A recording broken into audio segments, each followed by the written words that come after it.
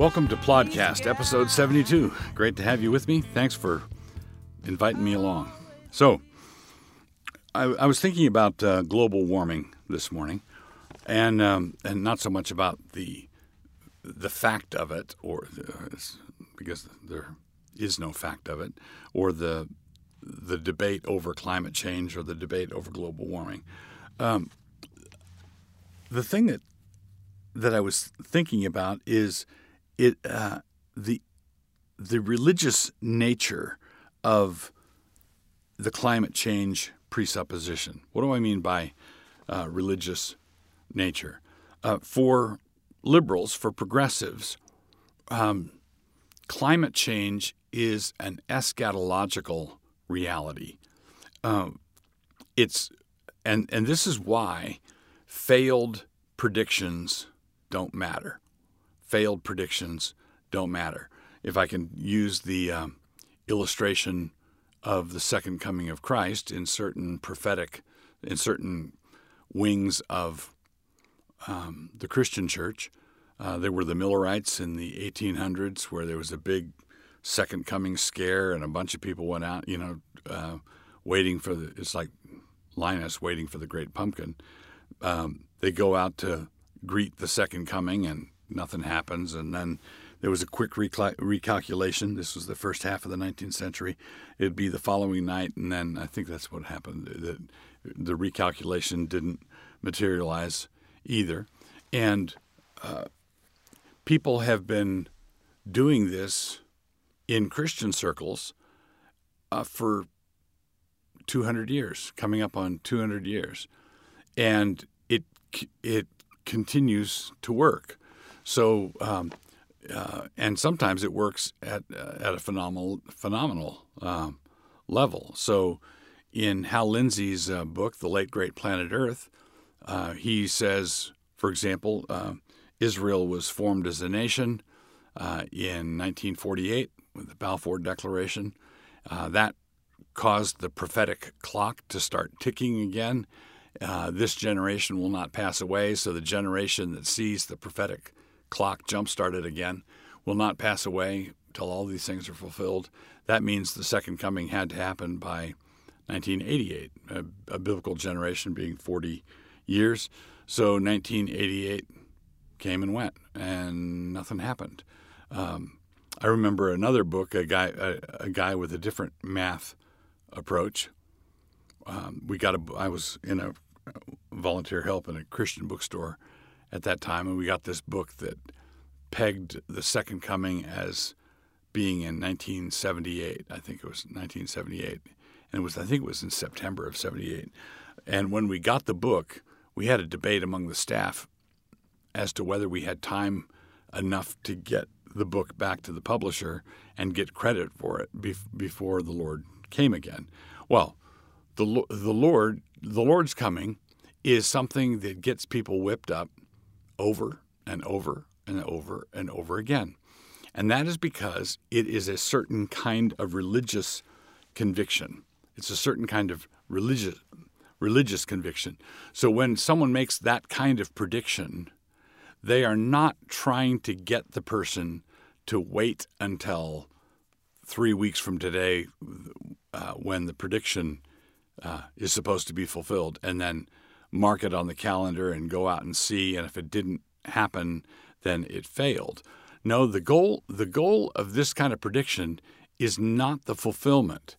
The goal of this kind of prediction, this particular peculiar kind of religious prediction, is the thrill or the exhilaration that it gives you at the moment when the prediction is made. So when a prophet in the biblical sense gave the prediction, the awe is reserved for the moment of fulfillment. So when Simeon sees the fulfillment of all the promises and says, "Now let thy servant depart in peace," or when Anna the prophetess sees the fulfillment of the promises, they are thinking biblically because they are oriented to the fulfillment. There's a certain kind of religious buzz that comes from simply making the prediction. And predictions of climate change are exactly that nature. They're very lurid predictions. The polar bears are all going to die. We're all going to die. I read one writer put it, water's going to be lapping around our ankles up here in Denver. That kind of lurid prediction. And the buzz, the excitement, the adrenaline rush comes from the moment of predicting, not from the moment of fulfillment. You could, if you made it would be a very easy task to gather up all the failed predictions about environmental disaster, an environmental apocalypse. Whether it's Al Gore, according to Al Gore's Inconvenient Truth, shouldn't we all be dead by now? According to Paul Ehrlich's population bomb, shouldn't we all be dead by now? And yet these people continue on. They continue to be able to draw an audience. They haven't been run out of town. And the reason they haven't been run out of town is they continue to deliver. But that delivery doesn't have to do with fulfillment. If you think a prophecy needs a fulfillment, you're thinking old school, like Isaiah or Jeremiah or Elijah. You're thinking biblically. False prophets don't need to have their prophecies come true. Let me say this again. False prophets and climate change alarmists are nothing if not false prophets. False prophets depend for their success not on the fulfillment of their promise, but on the thrill they deliver in pronouncing the doom. So all the excitement is at the front end. All the excitement is at the front end.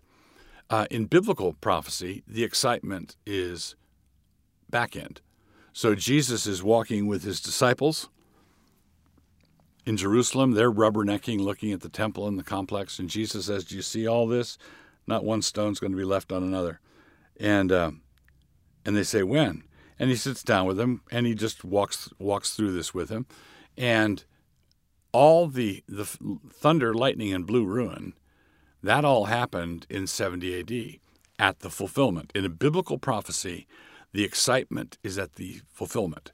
In a false prophet, all the excitement is right there at the front end. You get it now.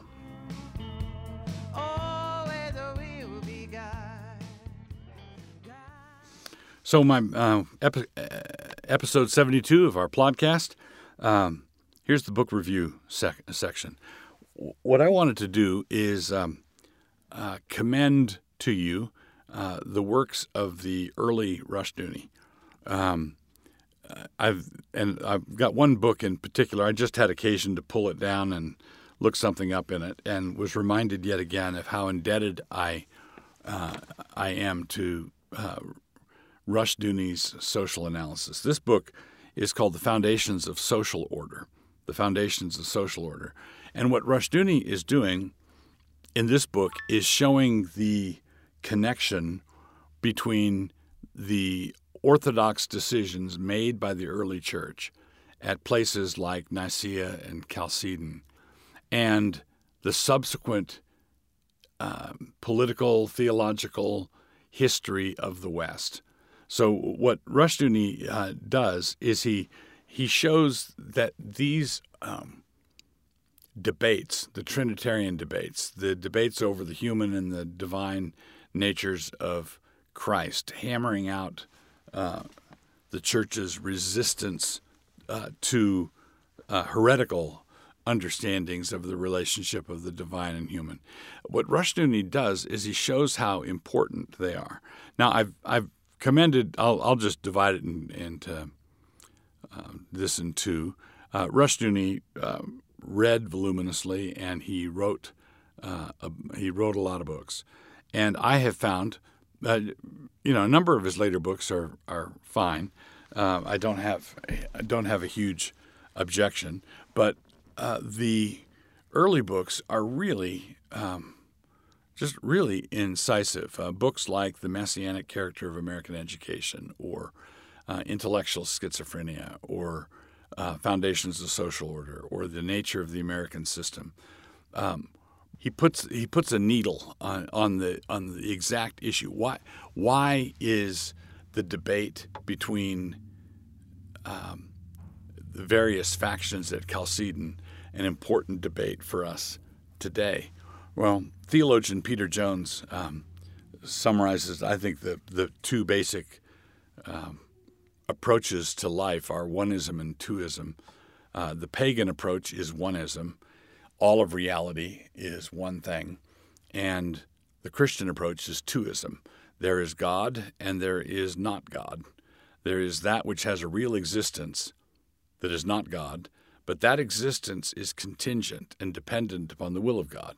God's existence is necessary and dependent upon no external person or thing at all.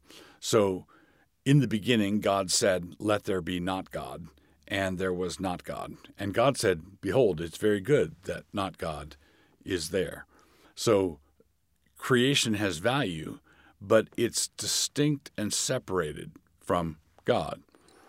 Every pagan system tries to smudge or blur the boundary between God and not God. And what Chalcedon does is when God takes on human flesh, which is, we're in the Christmas season now as I record this, as we approach the celebration of the incarnation of the Son of God, even in the incarnation, the fathers at Chalcedon were extraordinarily careful to say that the two natures, the divine nature of Jesus and the human nature of Jesus, cannot be separated, they cannot be confounded, they cannot be smudged together, they cannot be mingled, they cannot be mixed up, they cannot be confused. And yet they are brought together in one person, the Lord Jesus Christ. And so, and thus it is, as Rushdoony says, Chalcedon handed statism its most significant defeat in the history of Western civilization. And I think that assessment is true.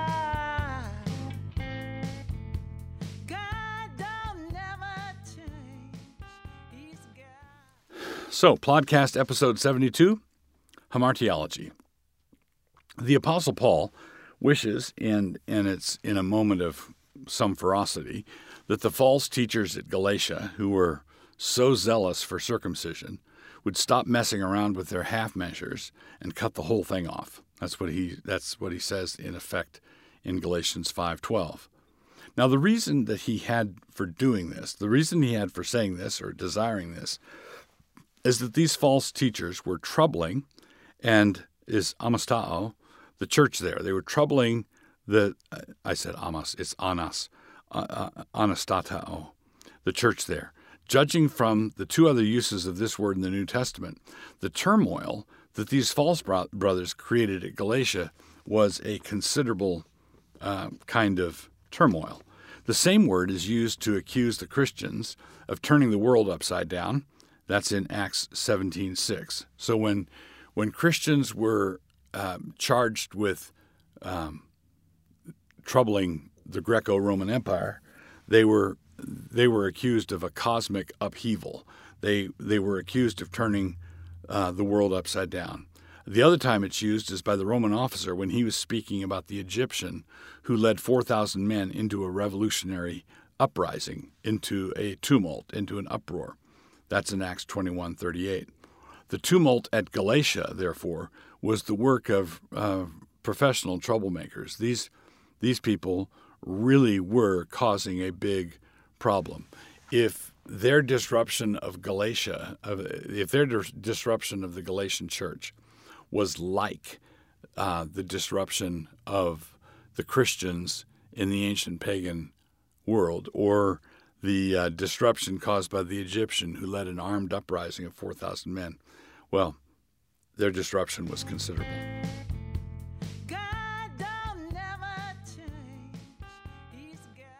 You've spent a pleasant half hour with Plodcast proprietor Douglas Wilson. This podcast is produced by Canon Press. Please take a moment to subscribe to the Plodcast on your favorite listening platform.